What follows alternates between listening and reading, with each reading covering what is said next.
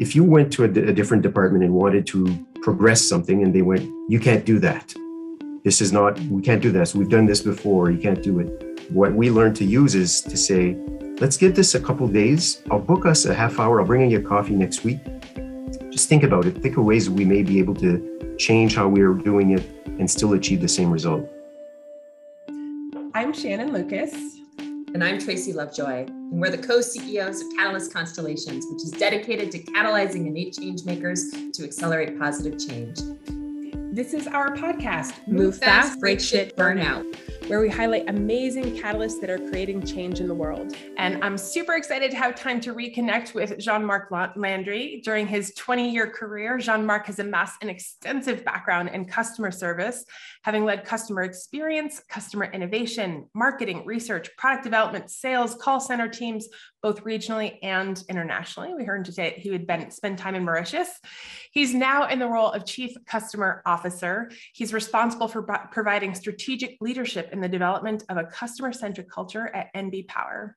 He leads the customer relations team, energy efficiency services, product and service development and management, sales, marketing, and the corporate brand functions. And he serves as the key interface between his customers and the corporation. It's so good to reconnect with you and having you here today, Jean-Marc. Well, thank you. It's so great reconnecting with you as well. Awesome. So we always like to start off by just like understanding, how do you relate to the concept of catalyst? Well, I went through a bit of a transformation myself, to be honest.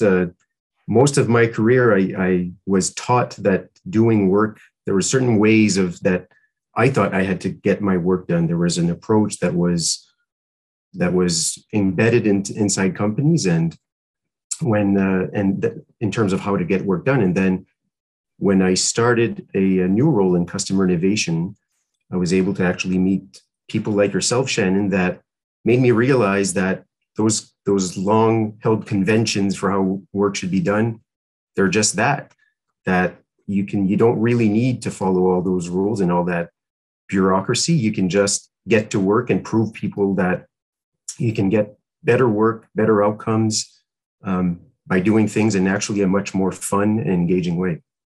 It's so true. And just like, as I hear you talk about like the freedom that it gives you, the space that it gives you to have that recognition. Absolutely. Like I used to say that my old company was the document company, and I didn't work for that one. I worked for another one that loved to write long documents that no one read. And why would you spend your time doing that when you can spend your time actually getting stuff done and proving to people that you can achieve great results in a matter of a few weeks rather than spending a month writing a document that no one will read. So amen to that. Amen. Yes. Catalyst, there's other ways to do it. Yes. So we'd love to hear about, normally we talk about what people are catalyzing these days, but as we were prepping for this, you have so many great stories of things that you've done and lessons learned, which is really the goal of the podcast. So like, tell us a little bit about some of the successes that you've had and maybe some of the challenges and lessons that went along with it. Yeah, so absolutely. So when I was asked to stand up a customer innovation function at my previous employer, and it wanted to really modernize how the types of products they sold and how they sold them, their experiences. I had seen innovation teams being propped up and being disassembled a few years later, and I thought, I don't want that to happen to me. I want to create something that's going to work and it's going to deliver value that will be enduring. So I actually, through my research, landed on the concept of an intrapreneur. That, I thought this is exactly my job. And I ended up going to a few conferences where I met people like yourself, and made me realize that I had a lot of weight on my shoulders as one guy trying to modernize an entire company when the rest of the employees were running it. And when I saw your presentation, in fact, Shannon, it was regarding your Innovation Champions program. And I thought, what a great way to democratize this whole pressure that I have on my back. When I'm on vacation, I want other people to be thinking this way. I want initiatives happening left, right, and center that I can't keep track with. And so we put together, called it an Innovation Catalyst program. So I brought in someone who's now a good friend from HR that is really great at facilitating things in a fun and engaging way. And she worked with what we learned from Shannon and what we learned from others subsequently, and built a program where we actually recruited bright-eyed, half-glass full kind of people from across the company. And we started with really small, with 8 people. And that was our first cohort. And we learned by doing, and we fixed the program as we learned. And then people started talking. We gave these people a hoodie with a special logo on it. And then other people started asking about it. And we gave ourselves a goal to train 100 employees on these methods in a few years. Why 100? Because it's an easy number. People can remember 100. So as we went along, we trained people, and we actually started seeing some wins.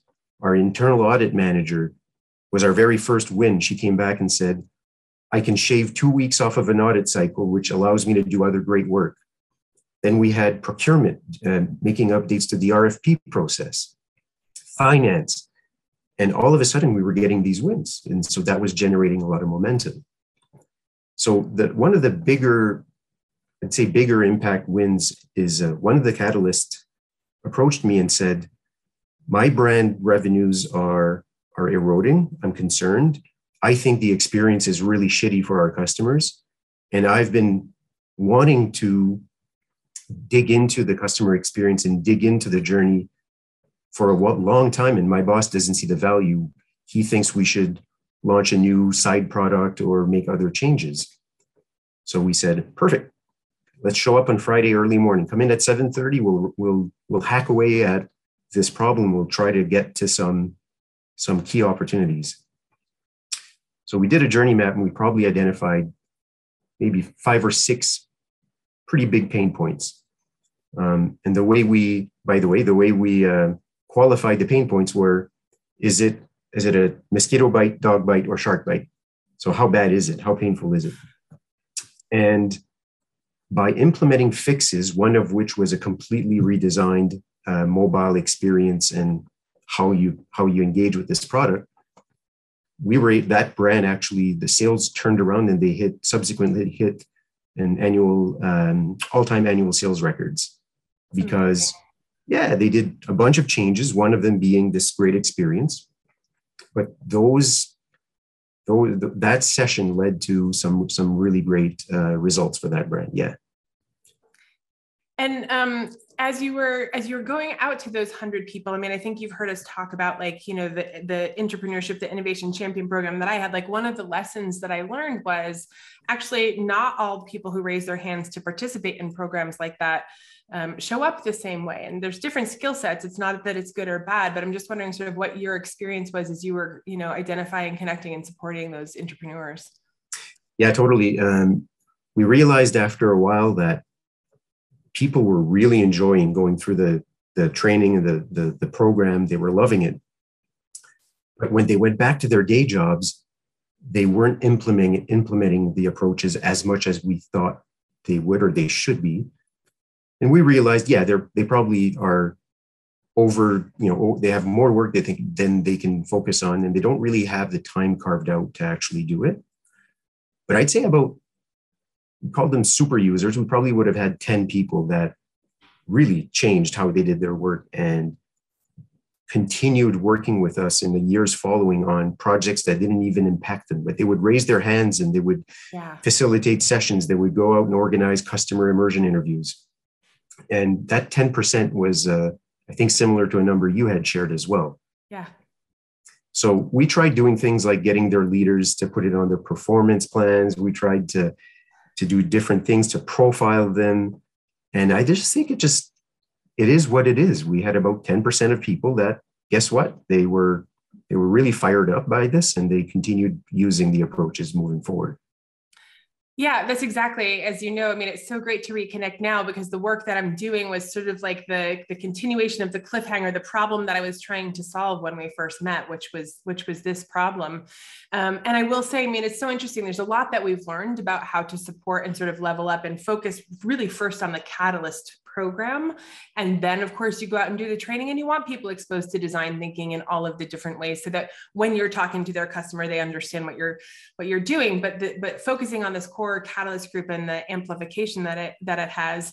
I circle back to what you said, because the other thing for the Catalyst is it's the freedom to actually operate and work in the ways that are innate in us, right? That experimentation mindset, the dot connecting. It's like, those are the things that when you were saying like, well, when I started in my career, I didn't realize basically that everyone else didn't do this and they were working a different way. And so it was really liberating when I could find like, oh, I can work in a way that supports and leverages my superpowers, which is what I hear you saying about those catalysts that you connected. They just took that and never went back, right? Right. Yeah, absolutely. And you want to shed some of those conventions, like there's so many rules inside a company. There's really important rules, and then there are rules that are created that no one really understand why they are what they are. And so you just have to plow through it and believe that what you want to do is the right thing, and you're not going to make the company explode. And no, the Prime Minister of Canada is not going to call you because what you're doing is the right thing and just works. Like one time, our communications department asked us not to do customer immersion interviews in a certain part of our geography, and we thanked them and went straight there because we wanted to just show them that we had 4 customer interviews. Nothing's going to explode here, and they're actually just interviews. We're not sharing anything, and so you shouldn't be this uptight about the situation. That's right. And it's so funny how afraid organizations can be of talking to customers. But one of the things that we did prove was we actually helped the revenue growth because we were no longer talking to IT and procurement, who for the things that I was selling, it was like price. After right. You're already in there, it's a price conversation. Whereas when you're talking with a line of business units who actually could 10x their revenue on the customer side, and you show them how to do that, but it's just like, it's really funny that people are so afraid to talk to customers.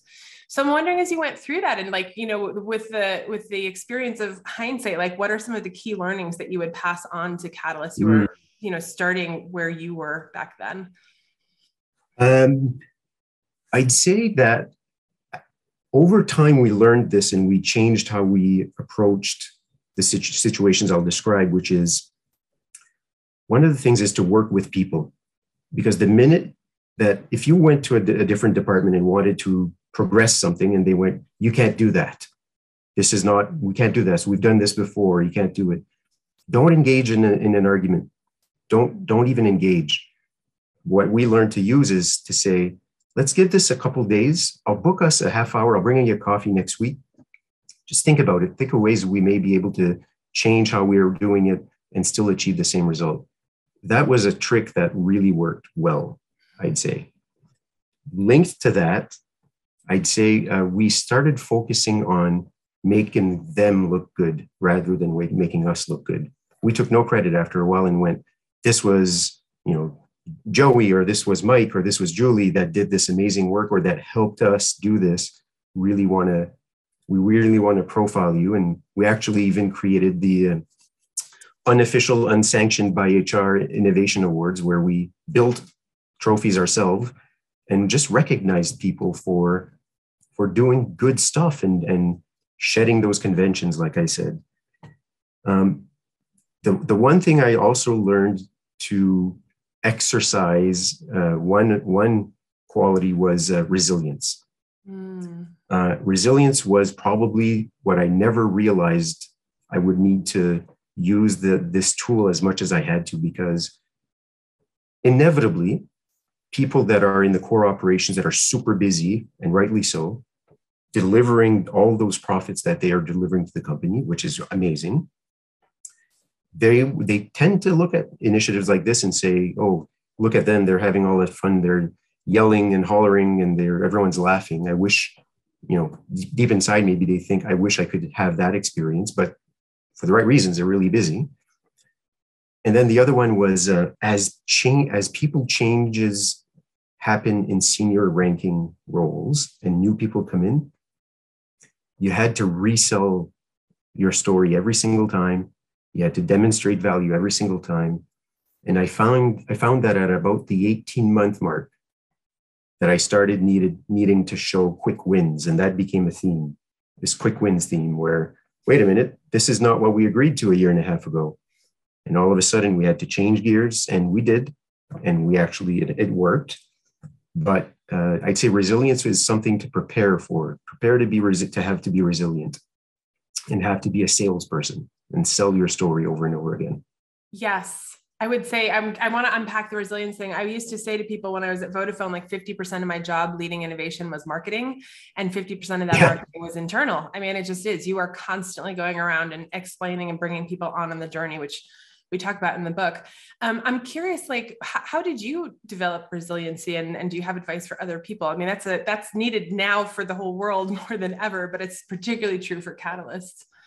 Well, in your actually in your podcast and in your book, the word burnout is rang true to me. Right. I'll tell you, because it gets really heavy and really difficult. Like, you go home wondering, will I have a job next month? Because that's how you feel, because you're hearing these comments and these questions over and over again. So for me, building with resilience was out of being in that zone many times, and having to, lace up my shoes and go back to work the next day and still try to drive this new way of working and try to drive some of the mindset change that we had to do. Not knowing that after the fact, now I know. And as we continue trying to make change happen, I come into it knowing that resilience is going to be important. So I offer that up to your listeners. Yeah. And how lucky for the organization and the people that you're leading right now, because that's a great leadership trait that we need more leaders embodying right now. Yes.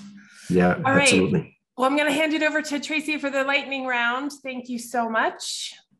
Thank you. Lightning round, Jean-Marc. You ready? Let's go.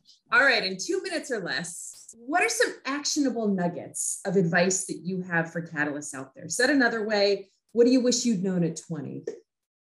Yeah, I talked a little bit about it, but inject fun, make others look good. I'd say be ready to face the storm dead on, because you'll be facing the storm when you least expect it. And for those rules that maybe would be the rules that can be challenged, and everyone kind of says, try to just quietly break them yourself, and just prove to even yourself that you don't really need to follow all those the exceptional rules that seem to exist in all the organizations. I love that. How do you know which ones won't get you fired? I don't know. I think we just all know them from the companies we work in regularly. There's the core stuff you don't want to impact, but some of these self-made rules and some of these self-made processes, if you know there's a better way, just go and do it. We actually gave an award. We called it the Honey Badger Award, because someone in our communications team just got shit done. She thought, this process doesn't work for our customers. They hate it, and I'm just going to go ahead and change it. And she did, and she made a huge improvement to customer experience. And so we created a special category, the Honey Badger Award, for her, because she just got it done. I love it. It's such a cool idea, that notion of recognition for people who are creating positive change. And I'd say for our listeners, something to look for. Maybe ask in interviews of, do you ever celebrate folks who make amazing positive change? Absolutely. When we created those awards, there would have been 5 different categories. We did it because we thought they were doing really great work. So we set up the awards, we built them ourselves. One of them was the Pain Reliever Award. The winner got the little trophy and a bottle of Tylenol. And it hit the mark with them. Like, they didn't get $1,000 bonus. They got a cheap award, but they got it with us using a lot of 4-letter words in a session, inviting their bosses. Everyone had a blast. It took 10 minutes, and away they went, and they still talk to me about it. I had a conversation the other week with one guy that got one of those awards, and he still remembers that. What a cool way to really, share with everyone the things that you value. outside of maybe the stated values. So thank you for sharing Absolutely. that. All right, what advice do you have for executives in finding and leveraging their catalysts?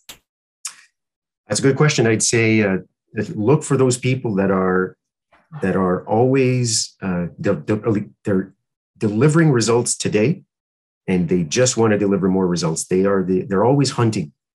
Try to find those people that are always hunting and never, you can be satisfied with something. They're always looking for their next.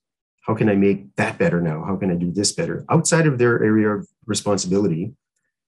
And I find with those people is they don't really need a lot of direction. They actually would rather self-direct and attack the problem themselves. Give me the big goal, that's fine, and let me have at it, because they're going to go over and above to find solutions that are over and above what people normally do.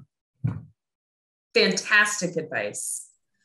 All right, what's the worst part about being a catalyst? Get tired after a while. You can get when those peaks and valleys, and the valleys can get a little long and a little deep. We had a small team we're about 4 or 5 at a given point, and we could each see each other experiencing a valley, and we would pull each other out of those by just doing fun things. One guy at around 10:15 a.m., he packed up his bag, he left the building, came right back in and said, "Good morning, everyone. How is our day going?"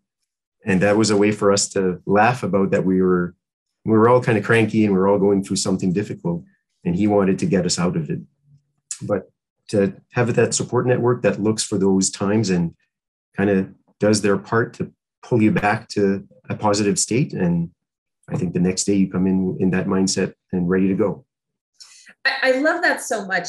Shannon and I talk about the catalysts often can be lone wolves, right? When you're someone who is a hunter like that and solving problems, you're out on the edge of where an organization is. And so part of what I hear you talking about is the power of having a group of catalysts, so you understand the shared experience. And you may not all be in a state of burnout or low resilience at a single time, but you're looking for it and supporting one another. Yeah. Yeah. Woo, it feels good in my body. I would have loved to have had that. And there's different ways of doing it, as long as it's in a way that's we always try to find a way to just break whatever cycle we were in, and we put on a ping pong tournament, or we go down the street for lunch, or we go visit a company and just knock on their door and talk to them, and that would just change the entire air in the room. Yeah Energy up. The fact that you know the things that would give people energy is yet another amazing kind of sideways piece of advice. I love it. All right, so what's the best part about being a catalyst? My favorite part of being a catalyst is that you're always thinking of a better way. It's this constant feeling of optimism and of like improving things or making things better, and whatever it may be. It could be an internal process or a new product, or it doesn't matter really. It's this constant drive internally to make things better. And that just helps you on your day-to-day work as well, because you're filled with positive energy and positive optimistic mindset. It's an internal feeling, but I don't think you can get any better than that.